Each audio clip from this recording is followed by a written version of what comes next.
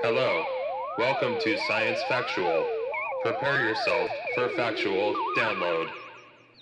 Sequence commencing.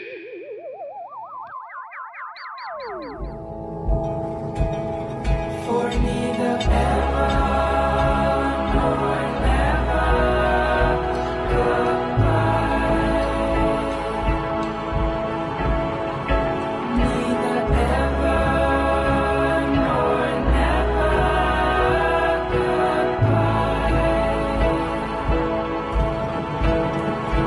Neither ever nor never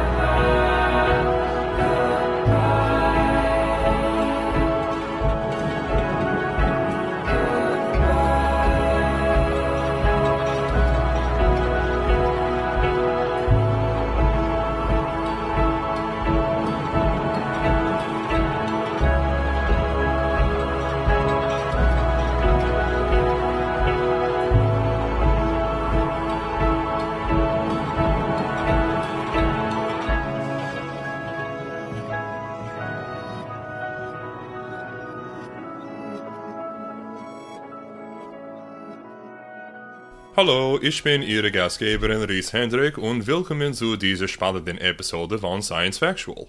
Okay, that's enough German out of me. Besides, I watched today's topic with subtitles, so I'm not even gonna front. Eastern, Western, or otherwise. Hi there, I'm your host Ries Hendrik, and you're listening to Science Factual, the show that gets into the facts behind your favorite science fiction.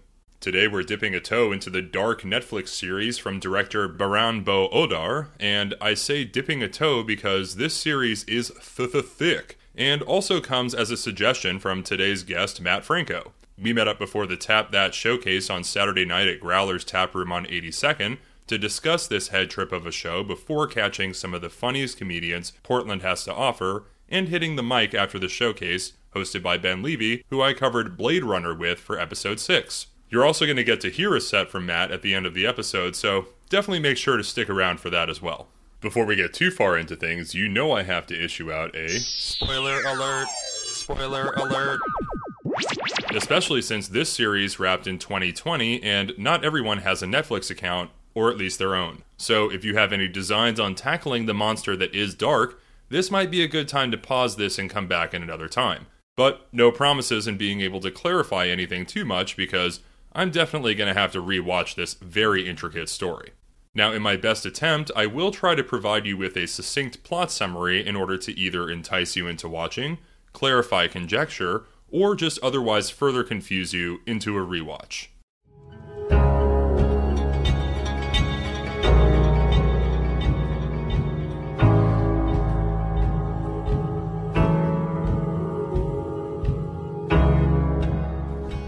Children start vanishing from the German town of Winden, bringing to light the fractured relationships, doubled lives, and the dark past of 4 families living there, and unfurling a mystery that spans 4 generations. The first season begins in 2019, but later grows to include 1986 and 1953 via time travel, when members of the show's central families become aware of a wormhole in the cave system beneath the local nuclear power plant. During the first season, secrets are revealed concerning the Conwald, Nielsen, Doppler, and Tiedemann families, and their lives begin crumbling as their ties are exposed. The conspiracy involves the missing children and the history of the town and its citizens. The second season continues the intertwining families' attempts to reunite with their missing loved ones several months after the first season finale in 2020, 1987, and 1954 respectively per timeline. Additional storylines are set in 2053 and in 1921.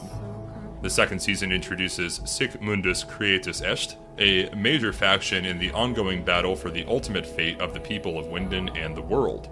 The season counts down toward the apocalypse that transpires throughout the season. The third season follows the 4 families across time in the wake of the apocalypse in 2020. It introduces a parallel world tethered to the first. The third season continues the 1954, 1987, 2020, and 2053 storylines in the first world, while also adding a new 1888 storyline and 2009 and 2052 in the second world as the factions further their own desires for each world. The season also showcases the main events between all of these years, continuing the events of the season while also serving as backstory for the events of the first 2 seasons.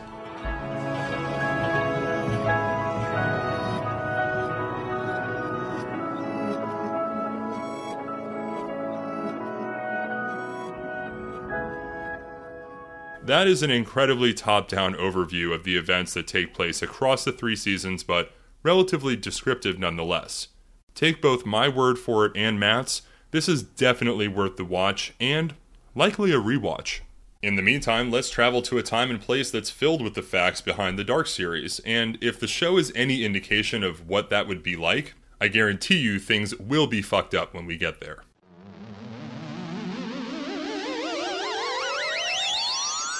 Let's kick things off with a look at the main cast across the various timelines and iterations of the characters. The casting for this series is fan-fucking-tastic, and actually one of the few reasons that I was able to follow some of the story arcs.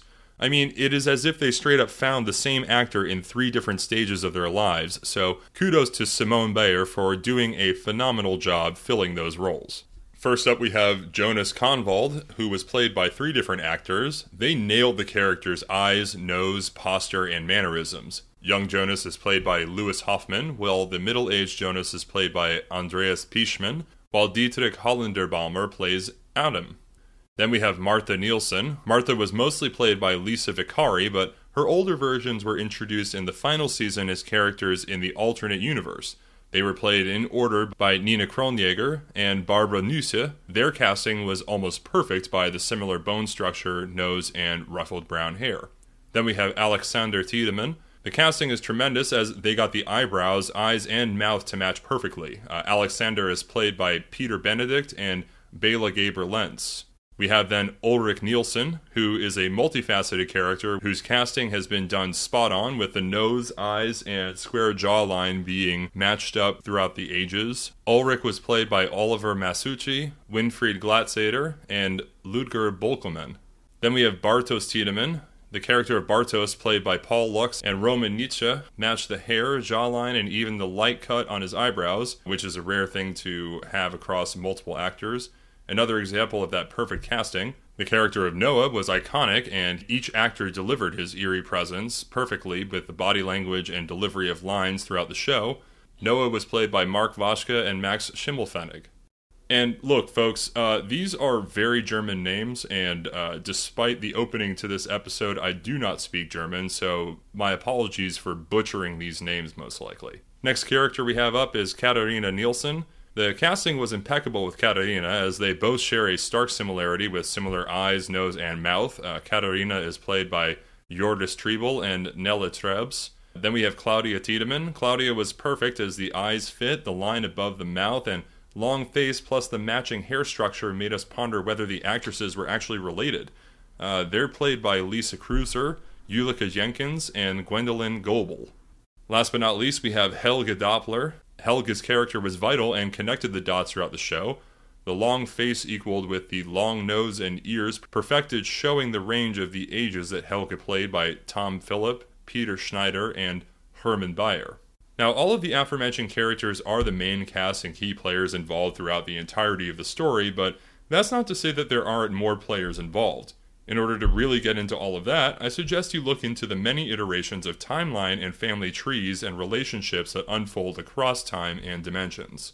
But for now, let's shift gears into some of the facts behind the development of the show itself.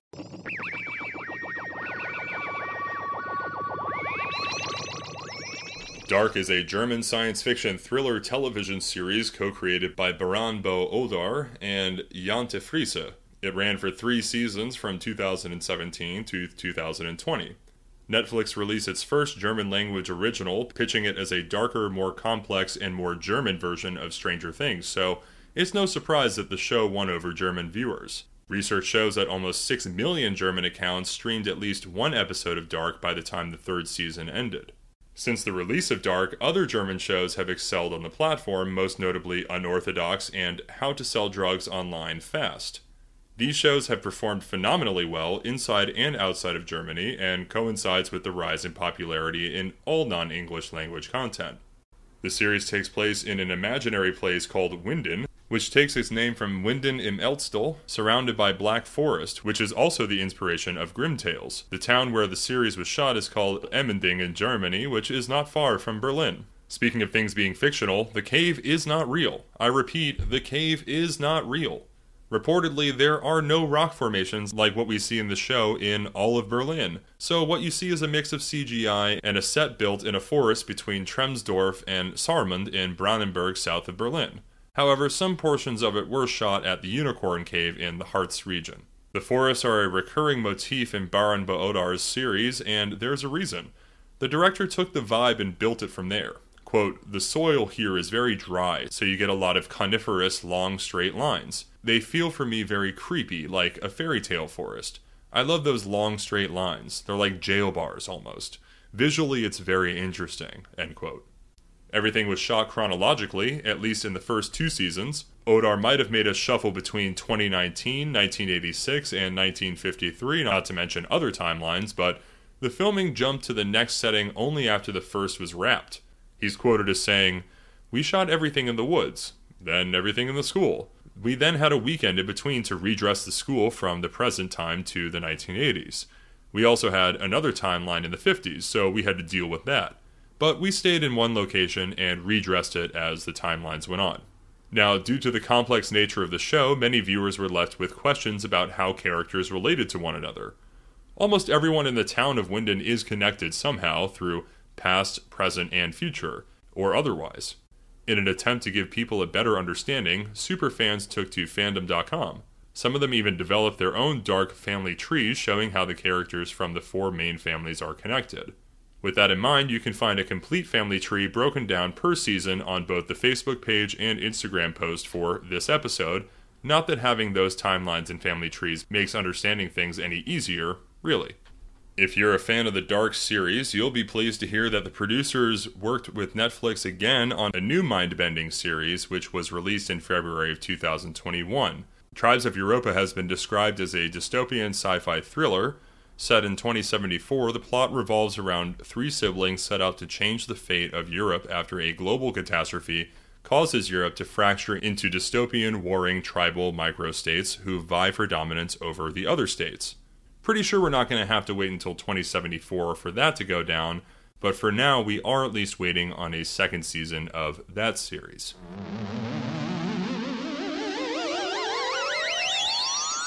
Up next, we have an interview with the very awesome Matt Franco. We met up to discuss the Dark series before the Tap That Comedy Showcase at Growler's Taproom on 82nd, which, by the way, is an awesome oasis of beer, comedy, good times, Star Trek trivia, the Joes, and a home to overall awesomeness. And popcorn.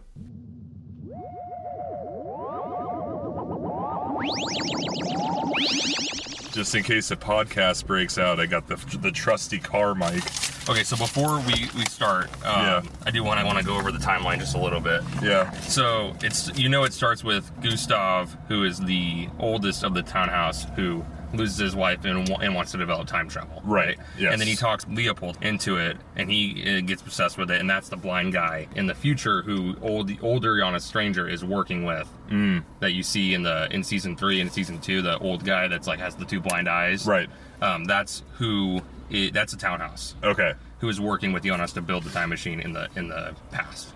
So in 1888. Okay, so then let me ask you this: is the origin truly then not with Gustav, who lost his wife? So it is with the origin is with the townhouse. Yeah. But what they call the origin is the unknown. The man. Did you watch any of season 3? I watched the first 2 episodes. Okay. Did you see the people with the scar on their lip?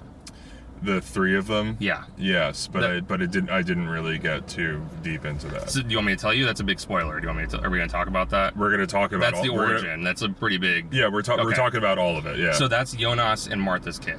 Right. I read about that. Okay. Yes. Yeah. No, I know so about that part. They have that because when Jonas goes into the alternate timeline, instead of he goes there on the same day he's supposed to go back in time to see Mikkel in the past. Right. In the first episode or second episode.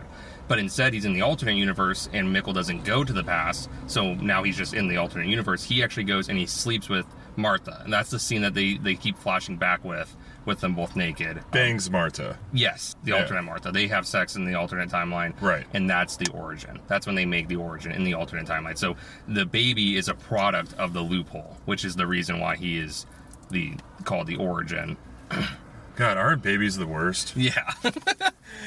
So Adam's goal is to kill the origin, which he later finds out is the unknown and is their child. Martha, Eve, her goal is to keep the loophole, to keep her child alive. The whole Martha Eve part was a little bit of a stretch for me. Because she didn't die in the alternate universe. Right. So with that okay, so thank you for confirming that, because that's what I wanted to, that was one of the questions that I did have, because there's a lot going on with what it is that we're talking about, which is dark. Yes. We're talking about dark, and the voice other than my own is Matt Franco. But before we get started, before we get into the timeline anymore, before I ask you any questions, much like the movies, I studied high. I'm about, you want to take the test high? I have this spliff right here. Absolutely. That's the only way we're making it through. Well, so hopefully we'll get high scores. There you go. So we'll figure it out. Thank you, Oregon, for your sweet, sweet legal weed. That was one of the other main questions that I had, which was like, what time travel rules does Dark actually abide by? Is it more like Back to the Future, where events have to happen or in order for them to transpire over and over again, but also you're able to influence it to the degree of collapsing other potentials into a new timeline? Because there are 3 universes that ultimately converge in the end, if I've read that correctly. Yeah. The 3 universes come in the third one comes in at the very end, but there are 2 alternate universes that you find out going into season 3. Yeah, it is similar to like a Back to the Future timeline, as far as you can't change what has already happened. Well, in fact, without ending the origin. In certain instances, I'm gonna say Jonas. You say? I say Jonas. Okay. He watched it in the German. Yeah. I watched it in the English dub, so I got Jonas.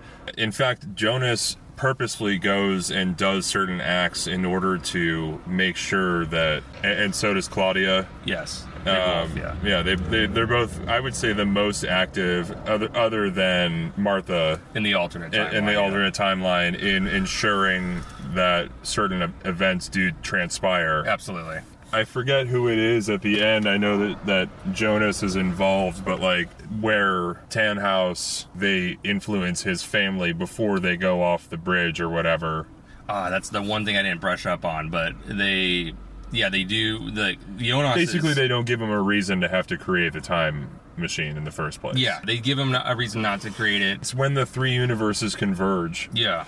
And they're in the cave at the right time when those 3 converge, and they just end up being transported to that incident. Yes. And then they stop them or warn them that the bridge is out, and they don't go off the bridge and drown. Because they saved the people from dying in the first place. That's right. Yeah. No. Dude. There's so much going on. It's absolutely.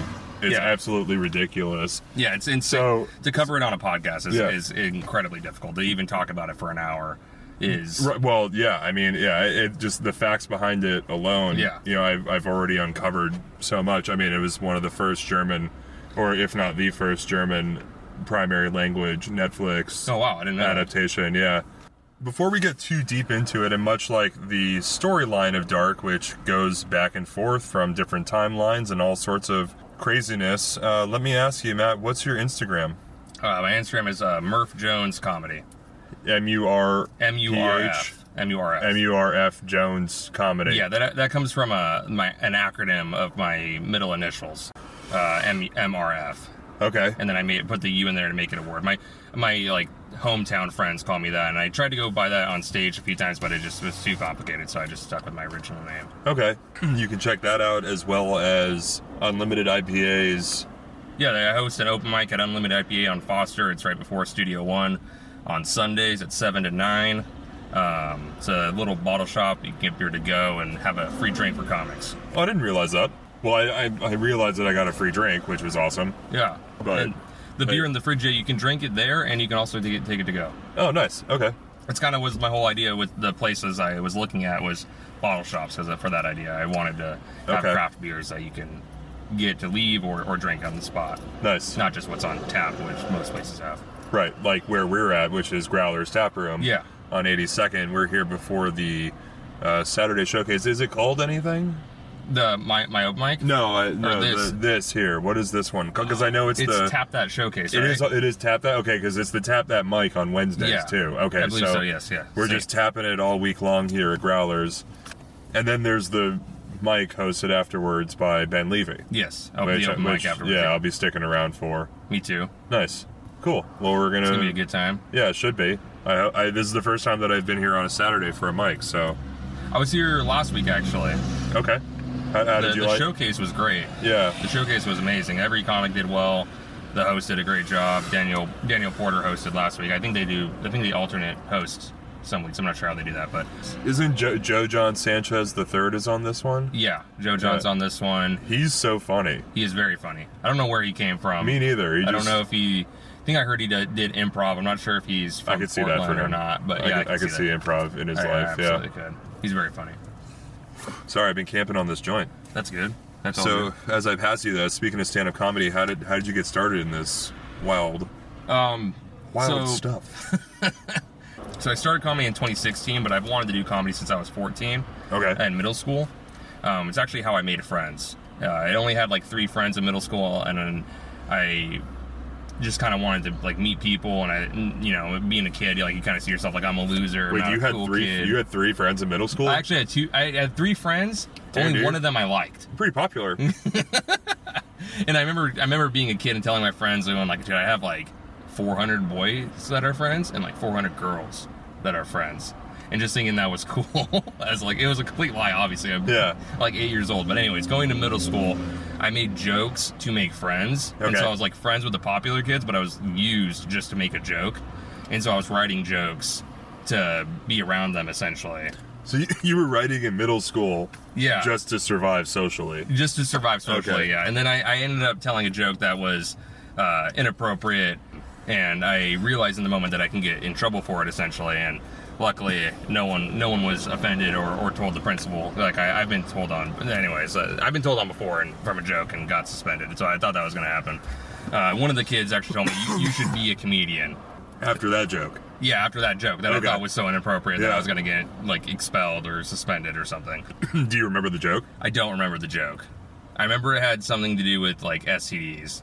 Okay. And I was 14, and then there was a big the DARE program I just went through, and I was a DARE kid too. Did not take. It did not take. No, it did not.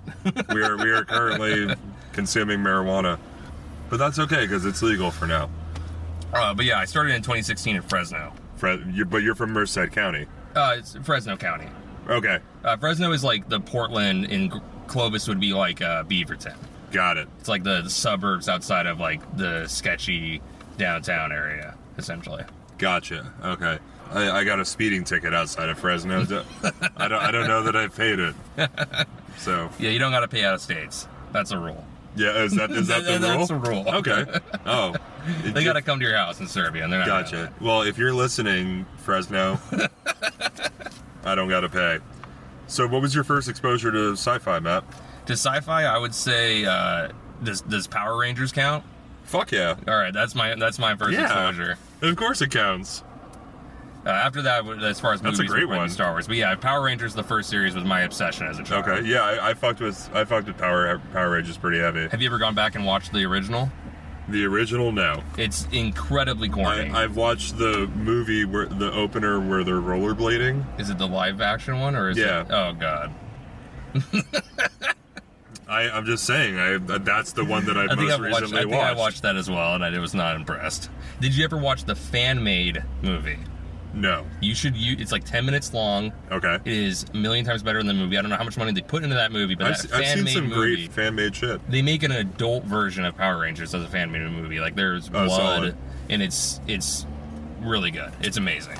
You should go and watch that. Anybody listening should go and watch the fan-made Power Rangers video.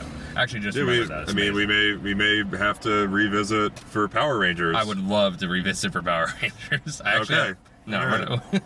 Well, season 2 Science Factual we're going to work Power Rangers in there with Matt Franco, but we are here to talk about Dark. So what was your first exposure to it? Because I saw it come up in my Netflix, like, suggested for you, like, at the start of the pandemic. Yeah, it got popular, or popular as it was going to get, it being a foreign show at the time, because foreign shows are now popular. At the time, it wasn't as popular. Sure. Years ago, at least mainstream. It came out, I think, around Ozark season 1. They kind of like had like a little bit of a competition as far as popularity. Ozark took off, but Okay. I watched the first few episodes and was kind of confused. I watched it English dub, and I thought my audio was off with the... I don't know how you watch the English dub. I know I see this guy eating cereal or something outside. No, it's Joe. It's Joe? Oh, it's the bartender? I didn't realize that he's next door, so he just went home and got a bowl of cereal. All right. But yeah, no, I watched the first couple episodes, and it was kind of... I didn't understand it, so I didn't really keep watching, and then eventually I looked up and heard it was very good, so I went and I watched it, and I made all my friends watch it. Yeah, well, I'm glad that you made me watch it for most, and I'm definitely going to go back and watch the rest. This is one of those rare times where I haven't watched all of it. Dude, there's 26 hours of content. And it's not just that, but it's not, like, digestible. You have to pay attention every minute. Full, 100% focus. You should be taking notes if you really want to come out understanding it. Dude, that's why I was glad, like, when I texted you earlier, I was like, is this what's going on? You were like, yeah, that's what's going on. I was like, stoked. Yeah. Great. I'm glad that I get it, at least, you know, because it's very involved. I mean, some of the images that I've seen, like, I want to be nerdy enough about it so that when I see inconsistencies in some of these diagrams that people have made regarding the timelines and stuff like that, I'd be like, oh, you missed something up. Oh, hold on now. Yeah. Yeah, no, because it's super, and it evolves from season to season. Yes. So you have to think only in certain terms of relevant data when considering certain seasons, but also there are callbacks to events that transpire across seasons. Absolutely. Ugh. Yeah, it's a lot to digest. There's actually, if you go to the dark website, I don't know if it's still up, but when I don't know if I want to go on the dark web site. But they actually made their I don't know if it's the homepage or if you have to go to it, but I believe the homepage is just the timeline, like the official timeline from the creators. Okay. Well, that's good. They released that during season 3 for you to look at it while watching. Oh, good. Okay. Oh, while watching? Yeah, that was... Dude, okay, so I feel like we were talking about video games earlier. When you got a game back in the day, you had a huge book, a game guide, you know, for game strategy guide. Yeah, a game strategy guide for children who don't download their games purely for memes. Yeah. You know, like we used to wait by the mailbox for a game strategy guide, or it just came as part of a set, like Majora's Mask or Ocarina of Time. Those come to mind. But at any rate, I feel like, you know, if you were to, let's say they were to create a dark box set. Oh, yeah. You would need, like, a quote-unquote Hitchhiker's Guide to the Galaxy style booklet just to be like, okay, yeah, this is what's going on. Now I want a dark book set, or a collector set. You know, right. They can give you a map of the tunnel yes. where it all goes down, and yes. they can give you a timeline map. Yes. That would be amazing. And they could even expand on it a little bit, because as we know, that, you know, even after you put out something that's super intensive and does wrap up pretty well, mm-hmm. you could go back and be like, oh, well, this could happen too, theoretically. You know, and having that supportive writing, it's the difference between watching Watchmen and reading Watchmen. You know what I mean? Like, the story is nearly identical, and I think the movie did a great job at taking the comic or graphic novel and adapting it for the screen. But when you read the novel, there's the whole pirate comic book side story. There are dossiers. There's entries from Rorschach's journal that don't get elaborated on while he's narrating in the movie. So, like, there's just a whole bunch of shit that's going on that I feel like Dark could get a treatment for. No, absolutely. If they even did a novel version, I'd be... Yeah, if they did a graphic novel version. And it's... Have you ever really heard of a show getting a graphic novel treatment? No, but I would not... Like, this is a perfect opportunity because... I agree. The story... I think it would be great. I would love to see it as... I would. You know, written and penned. I would love that. I think it was created by two people. I could be completely wrong with that, but they clearly, it's one of the few cases now, I feel like nowadays, where you can tell when you finish watching season 3 that they had the idea from the get-go. Like, they had the whole story mapped out. They didn't do season 1 and think, oh, what are we going to do next? It was like, Sure. It didn't we got feel like approved for Lost. season 2. No, yeah. They where knew they what were they were in fact doing. lost. Yeah. No, I agree. Yeah. It was a very well-rounded story. You know, there were at times where I was like, oh, is this necessary? And then it comes back in a major way, and you're like, oh, Yes. yeah, that is kind of necessary. Or character reveals, like, you know, Jonas being Adam, you know, or Mikhail being Jonas's father. Yeah, and having to change his name to Michael, and Right. and he ends up, I think he's adopted by the nurse. Yeah, Mikkel, and then becomes Jonas' father. Just like we have other situations where even Katharina meets her mom in the past. And then, based on that interaction, she then goes home and beats a younger version of Katarina. Yeah. Like, it's really heady in that respect, and like anything that has to do with time travel is always going to be kind of Yeah, no, it's a head trip. No, it's absolutely a head trip. The one I was thinking of was Bartosz being Noah's dad. That's the one I was thinking of, which is a huge plot twist. That we end up major. getting revealed. And then Noah ends up killing his own dad in the past, which is another big head trip for you. Do you say Helge? Or I see Helge, yeah. Yeah, okay. Helge is another one that's like one of the huge roles Right. in the storyline, and it ends up being a huge problem for Ulrich as well, who never catches a break. He was a cheater. He did a lot of bad things, but he never caught a break this whole series. So, stepping into this territory, who's your favorite character? My favorite character is gonna have to be Jonas. It's undeniable. It's about him. It's entirely about him. The whole story is wrapped around him. It's one of those stories where it's like the main character is so good, it's executed so well between 3 different actors. Yeah. Playing the same person. Martha is another agree. one of my favorites that I feel like season 3, she really becomes her own character. Who is your least favorite character? My least favorite character is probably Hannah. Yeah. Is probably Jonas's mom. Sure. Just because She's not a good person, really. No. All she really does is have children with other people and sleep with other people's kids. Yeah, that's basically what's going on in that arc, yeah. She even goes back and has Silva, which ends up being Bartosz's wife. Right. Which is another just like... She doesn't only sleep with Katharina's son and husband. She goes back and sleeps with Helga. And there's a lot of murder and like attempted murder. I mean, the series itself is dark. Do you identify with any of the characters per se? Or like their struggles necessarily, because they are all from a small German town, so I feel like we can all identify with Ulrich, to be honest, except for the bad decisions. I mean, everyone makes bad decisions, but like the kidnapping and like everything he did was just trying to get his kid back, and he ended up being imprisoned for his entire life in the past. And he almost got out, and then he doesn't get out like multiple times. That is a little bit of it is a little sad. Yeah. And then we come to find out he doesn't even exist. I can't remember. I should have wrote down his parents, but we come to find out that he's not even he's also a product of the loophole. Right. Yeah. And I think that the fact that he's trapped in the past and that he doesn't have the means to travel back and forth, or that his story doesn't necessarily involve that, despite his many attempts to do so, is ultimately it speaks to his role in the time loop as like a byproduct of like something that needed to be, I don't want to say discarded, because he plays a valuable role ultimately. No, you're right though. He's someone that almost like in a way needed to be put away so that way he couldn't affect the ultimate timeline of what needed to happen.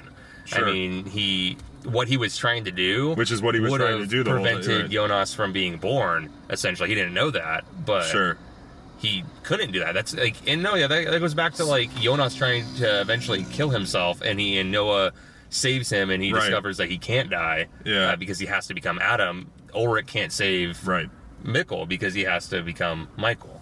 Very true. And so Michael is Jonas's biological father. Yes. So yeah, he's one of those characters that cannot die for the timeline. Yeah, absolutely. And characters' value to the timeline is another, whether it's a requirement to die or a requirement to stay alive, is another point of contention across many characters and many timelines throughout the course of the story. So it is hard to kind of keep track of at the end of the day. Yes. That's for sure. But I mean, it's a very compelling story. Yeah. It's very engaging. You know, like I said, I want to revisit it, and I would love to see another treatment for it. What's your favorite season? I mean, and I know that's hard to ask because really it should be 3 because of the way that it wraps it up. But I kind of really like season 2. Season 2 is incredible. Yeah. And also the filmography and just the way that scenes are established. It really evolves over the course of the seasons, and I think it has to do with the nature of the content, but it also has to do with the ability to visually accompany the story that's happening, like the singularity, or the God particle, if you will, and just the nuclear power plant as a scene or like a setting rather. It's just a super interesting story and visually compelling story. Like, it doesn't rely on a monster. You know what I mean? That's a good point. Yeah, it's all about temporal mechanics, and it relies on being able to convey that theory in a meaningful way, and I think it does that really well. I'm glad that you said what you just said, though. The monster point, I didn't ever actually think about that. It's one of those few stories that doesn't have a villain. Like, there are villains. There are no aliens, there's no monsters, there's no mutations, there's no special powers. It's just fucking with time travel. Yeah, and it's up to the viewer's perspective to see who they think is the person in the wrong. Sure. Because everyone is literally is trying to save their ass, and there is an apocalypse. Yeah, there is an apocalypse, so they have to. But it's not the main setting. It's not like The Walking Dead where there's been a zombie apocalypse, or Mad Max or something. You know what I mean? Like, it's one of the timelines we see the least of. Yeah, for it being the end all. Yeah, it is one of the timelines that we do see the least of. But I think that's purposeful because it's more like foreboding potential, almost like a loophole necessity, where I mean that is the counterpoint to the origin is the apocalypse. Like, all things lead to it.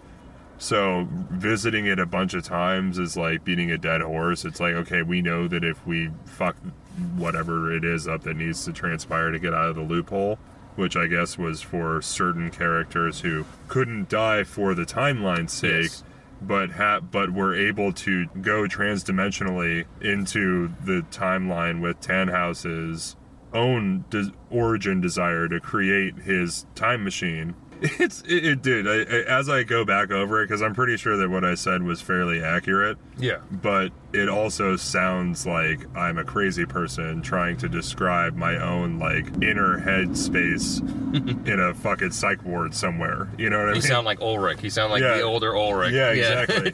trying to find his child. No, it's incredibly... I mean, I don't know how many times I've probably said it already, but it's so difficult to talk about it. I don't think I am even smart enough to understand everything fully without looking at something. Well, I'm a multi-watch. So many pieces. I'm a repeater. Yeah. I have to watch things multiple times, so I will definitely watch this, and it took my friends rewatching it to actually understand it. It took me looking it up and watching YouTube videos explaining. Not that I needed it to be explained, because they do a very good job at explaining it. It's just there's so many moving pieces, so many different timelines, and people related to each other, and that you have to really have something to go off of to fully understand everything. I like that the ability to time travel isn't arbitrary, where it's oh, here's this device and we just fucking time travel and do whatever the fuck we want. Some people are stuck in different times. Some people are stuck in different, alternate dimensions, and the outcomes in those dimensions are varied. It's a very cool story, and I look forward to revisiting it. So thanks for choosing something so fucking complicated, man. I appreciate that. I tried to warn you. Yeah, I really did. It's true. You did. You gave me many forewarnings and plenty of time to watch it. So let me ask you this. Speaking of the future, where can we hear you perform next? If you go to Laughs PDX, I do most of the open mics, and I host the open mic on Sunday at Unlimited IPA every week, so you can catch me there. Solid. Yeah, it's a good one. I blew up a It's condom. building. I blew up a condom balloon that you gave me. Yeah, that was an interesting one. That was balls to the wall, just comics having fun. Yeah, I went in the bathroom and I came out with a condom balloon. Yeah. Well, cool. Well, I'll definitely be hitting that more as leading into Studio One, which is another great mic. Oh, I love that mic. The weekly comedy festival. Yeah, that I think that mic is going to grow a lot. Yeah. They have a beautiful room. They're beautiful people that run it. And Comedy Prom was fucking awesome. Comedy Prom was a hit. Yeah. It was a smash hit. It sure was. Well, hey, Matt, thanks for hanging out, and let's go to this Tap That Showcase and drink more beer. Let's do it. Awesome.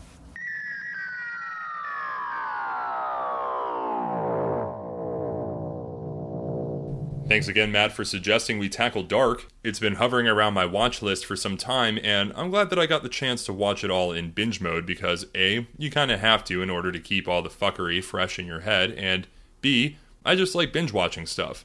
Who can wait around anymore for a week at a time to watch something like it's cable?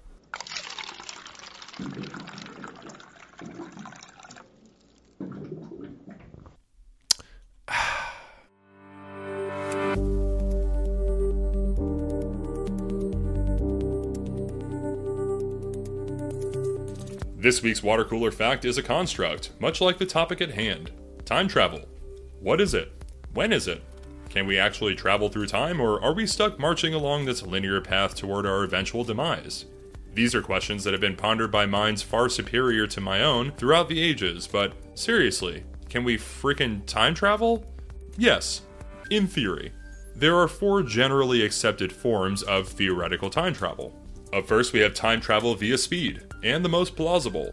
This is the easiest and most practical way to time travel into the far future, at least. Just go really fast. According to Einstein's theory of special relativity, when you travel at speeds approaching the speed of light, time slows down for you relative to the outside world.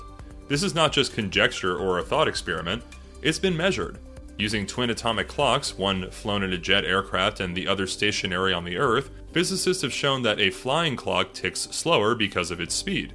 In the case of the aircraft, the effect is minuscule, but if you were in a spaceship traveling at 90% the speed of light, you'd experience time passing about 2.6 times slower than it was back on Earth. And the closer you get to the speed of light, the more extreme the time travel. The highest speeds achieved through any human technology are probably the protons whizzing around the Large Hadron Collider at 99.9999991% of the speed of light. Using special relativity, we can calculate that 1 second for the proton is equivalent to 27,777,778 seconds, or about 11 months for us. Amazingly, particle physics has to take this time dilation into account when they are dealing with particles that decay. In the lab, muon particles typically decay in 2.2 microseconds, but fast-moving muons, such as those created when cosmic rays strike the upper atmosphere, take 10 times as long to disintegrate. Now, the next method of time travel is also inspired by Einstein and has to do with time travel via gravity. Now, according to his theory of general relativity, the stronger the gravity you feel, the slower the time moves. As you get closer to the center of the Earth, for example, the strength of gravity increases. Time runs slower for your feet than at your head. Again, this effect has been measured. In 2010, physicists at the U.S. National Institute of Standards and Technology, NIST, placed 2 atomic clocks on shelves, one 33 centimeters above the other, and measured the difference in their rate of ticking. The lower one ticked slower because it feels a slightly stronger gravity.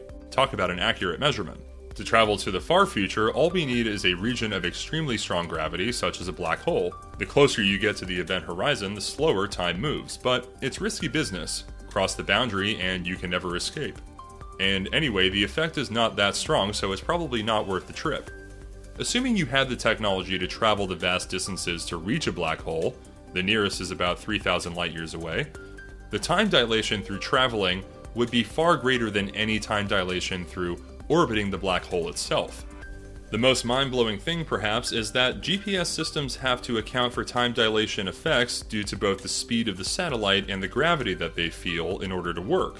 Without these corrections, your phone's GPS capability just wouldn't be able to pinpoint your location on Earth to with even a few kilometers.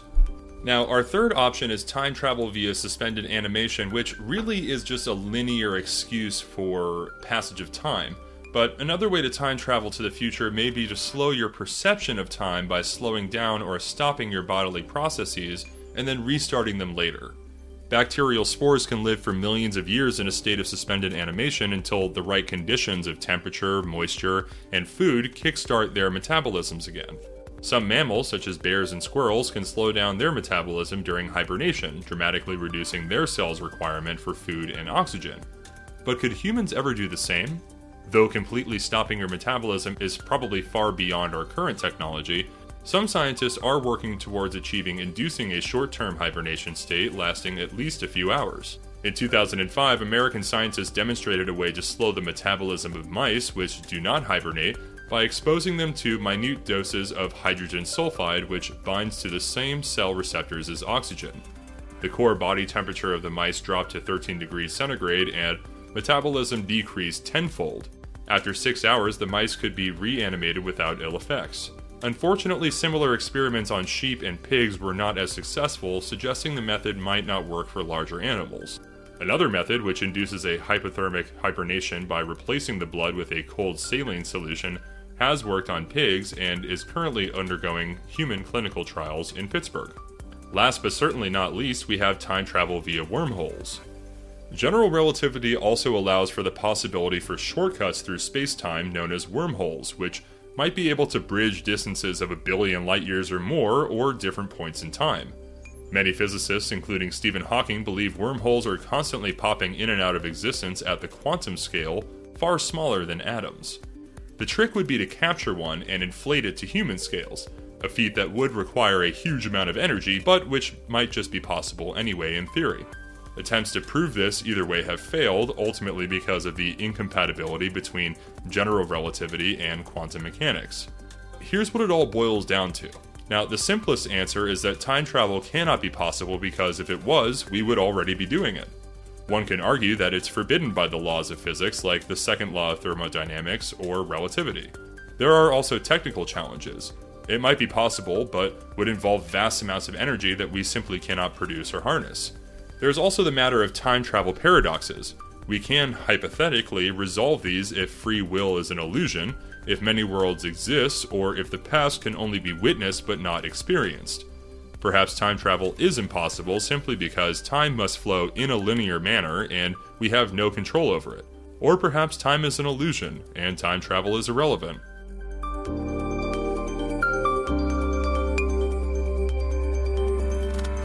Alright, you nerds, did you get all that? Because I just regurgitated that with the confidence of someone who knows just what the hell they're talking about. Which I kinda do. For more on temporal mechanics and theoretical physics, I suggest reading from Michio Kaku and Steven Weinberg, who take incredibly complex topics and convey them in unique and understandable ways. Speaking of whom, before we move on, how about we hear a very succinct explanation of temporal mechanics and its history from astrophysicist Michio Kaku. Let's start with Isaac Newton. Isaac Newton believed that time was like an arrow. Once you fired it, it went in a straight direction. 1 second on the Earth was 1 second on Mars, was 1 second on Jupiter. It never reversed directions. Along comes Einstein, who says, not so fast, not so fast. Time is like a river, old man river, that meanders around stars, speeds up and slows down. The new wrinkle in all this, which is causing all the excitement and the dismay of philosophers, is that this river of time can fork into two rivers. Or perhaps the river of time can have whirlpools and time can go in on itself. In that case, time travel is something you have to take very seriously because Einstein's equations do allow for time travel. And they're blueprints, blueprints for different kinds of time travel designs that are compatible with Einstein's theory. For example, gigantic spinning cylinders. You go around the cylinder and you come back before you left. Colliding cosmic strings. You wind around these cosmic strings and you come back before you left. And the key element is that in Einstein's theory, it allows this under certain solutions? That's right. Time and space are like a fabric, like rubber, like a trampoline net. However, if you stretch the trampoline net so much, it can rip, perhaps. And perhaps you can turn this trampoline net into a pretzel. and allow yourself to go backwards in time. Now, of course, there's a catch. There's always a catch in these things. The energy, the gasoline necessary to do this is fabulous. Even an atomic bomb does not have enough energy to drive a time machine. For a time machine, you need the energy of an exploding star. How about all the logical paradoxes that one would come across in time travel, going back to the past, killing your grandmother, and all of those kinds of issues? Or meeting your teenage mother when she's a teenager and she falls in love with you. So how can you be born if your teenage mother just fell in love with you? There are two ways to resolve these paradoxes. The first is self-consistency, that if you want to shoot your parents before you're born, there's something preventing you from pulling that trigger. Maybe there's a hidden law of physics that says you cannot create a time paradox. I don't believe that. Yeah, that seems far out. That's far out. I believe that the river of time forks into two rivers. If you saw Back to the Future Part 2 very carefully, Doc Brown, this Einstein figure, goes to the blackboard and draws a timeline from the 50s to the 80s. And then he draws a separate line that splits off from the main timeline. The river of time forks into two rivers. Is this getting to the so-called many-world interpretation of quantum mechanics? Would that be? That is the simplest way to resolve all these paradoxes. That never seemed very simple to me. Well, it's the simplest in the sense that you don't have to add any other assumptions other than quantum mechanics. Sure. So if you go backwards in time and save Abraham Lincoln from being assassinated in the Ford's Theater, you've saved somebody else's Abraham Lincoln, who's genetically equivalent to your Abraham Lincoln, but you've entered another universe. If you shoot your parents before you're born, you've shot somebody else's parents before you're born, who's genetically equivalent to your parents. So you can go backwards in time continually, monkey with your own past. However, you're monkeying with, in some sense, a parallel past. Right. Now, Stephen Maybe Hawking... creating a parallel past, creating a whole new universe. That's right. And Stephen Hawking even said there's got to be a laws of physics preventing this thing from happening. Well, we've tried and tried and tried and failed. We cannot find any law of physics preventing you from going backwards in time. It seems to be consistent with the known laws of physics. The trick is you have to have this energy on the scale of a star. You'd have to be a very advanced civilization. So these tourists from the future are just not 100 years into the future. These tourists from the future would be perhaps millions of years in the future, the ability to control the output of a star. We physicists are hot rodders of physics. We push the equations until they break down. So Stephen Hawking assumed that they would break down. Well, we were shocked. They didn't break down. The laws of physics seem to be compatible with time machines. This is very unsettling because it means that perhaps, just perhaps, time travel is possible for advanced civilizations. Cannot be ruled out.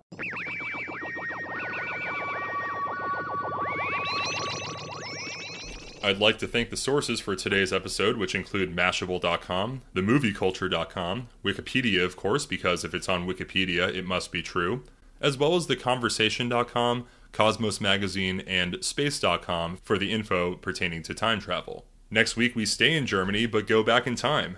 No, not the 30s and 40s, but rather the 1920s, which also wasn't so great given the economic devastation left over from World War I and that pesky Hitler, what with his beer hall push in 23 and all. But the 20s did birth some great cinema from Germany, including the iconic sci-fi classic Metropolis. This silent film comes as a suggestion from the very funny Dennis Cruz of the same era. We met up at my father's place to chat about the revolutionary film over some breakfast foods before the weekly comedy open mic that takes place there on Friday evenings, hosted by the incomparable Michael J. Phelps. You can catch that episode airing live Tuesday, July 5th, 2022 from 8 to 9 a.m. only on Shady Pines Radio. I am so heckin' excited for Shady Pines Festival, y'all. We are sold the fuck out, which is super rad, and we couldn't have done it without y'all. So major thanks to all you listeners out there and to Brian, Callie, and everyone else here at Shady Pines Radio for putting in the hard work that's required to have a groovy time out in the woods. You're listening to ShadyPinesRadio.com. Here's the lineup for Tuesdays. Starting at 8 a.m., Science Factual with Reese Hendrick. Emotional Weather Report with Jamie Stewart at 10 a.m. At 11 a.m., Beet Salad with Mason O'Brien. At noon, the Blue Hour with Blue Adams. At 2 p.m., the Prog Hour with Reagan Lindy. Your Own Private PDX with DJ Squiffy at 3 p.m. At 4 p.m., Cosmic Taco Beach Shack with Big Papa Warrior. No Dancing Please with L. Ron Hubbard at 5 p.m. At 6 p.m., Anything New with Shorty L. Toasty Tunes with Alex Toast at 7 p.m. At 8 p.m., Radio Seance with your psychic friends. At 9 p.m., Fresh Unoriginal with DJ Wineglass.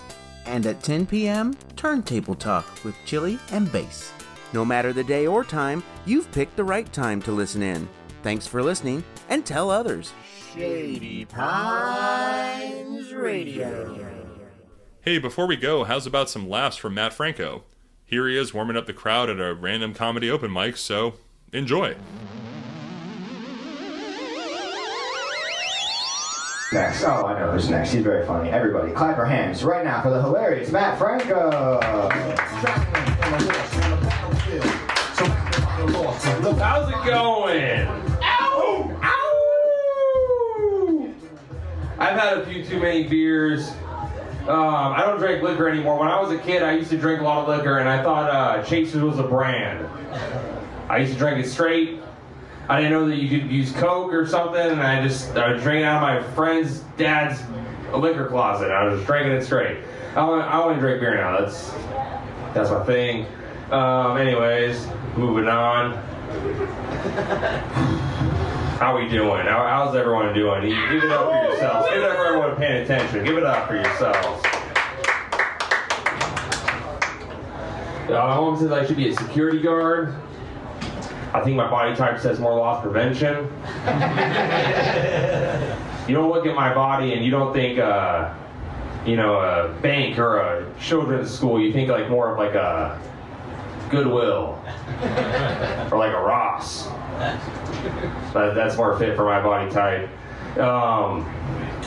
You guys, someone in here watched porn before. You've seen gangbangs. My body type in a gangbang is like a bench warmer. Like if someone breaks their dick or comes a little early, then I get to be the guy getting the sloppy hand job, just the one guy's getting the good one, and then I'm just I'm just happy to stop passing out the waters. That's I'm happy about that.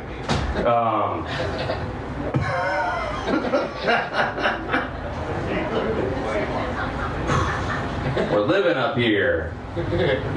Having a good time. Filling out the set. There we go. What else was I gonna say? Oh yeah, so me and my girlfriend, I have a girlfriend, we got a vibrator together, and it's been a good time.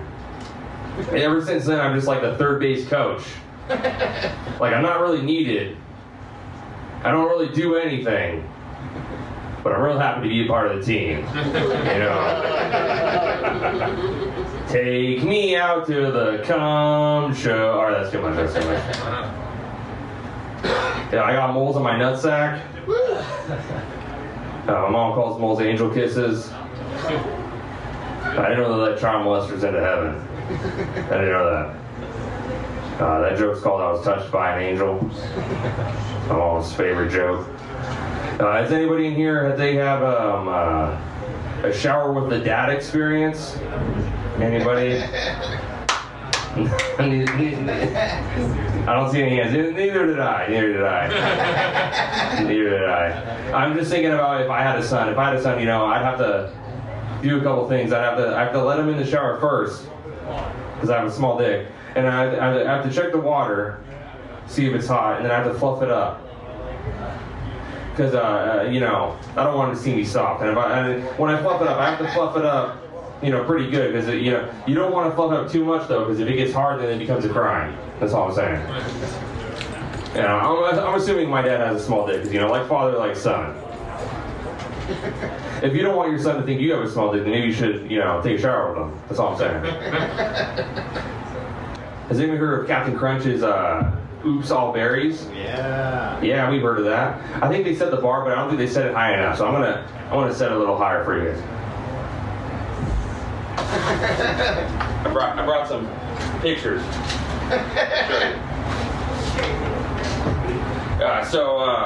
So first we got Raisin Bran. We got Oops, all raisins. Next we got Corn Pops. Oops, all corn.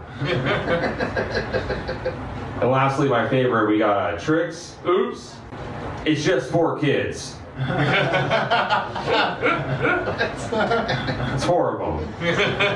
They're in the bowl. They're having fun. All right. Thank you guys.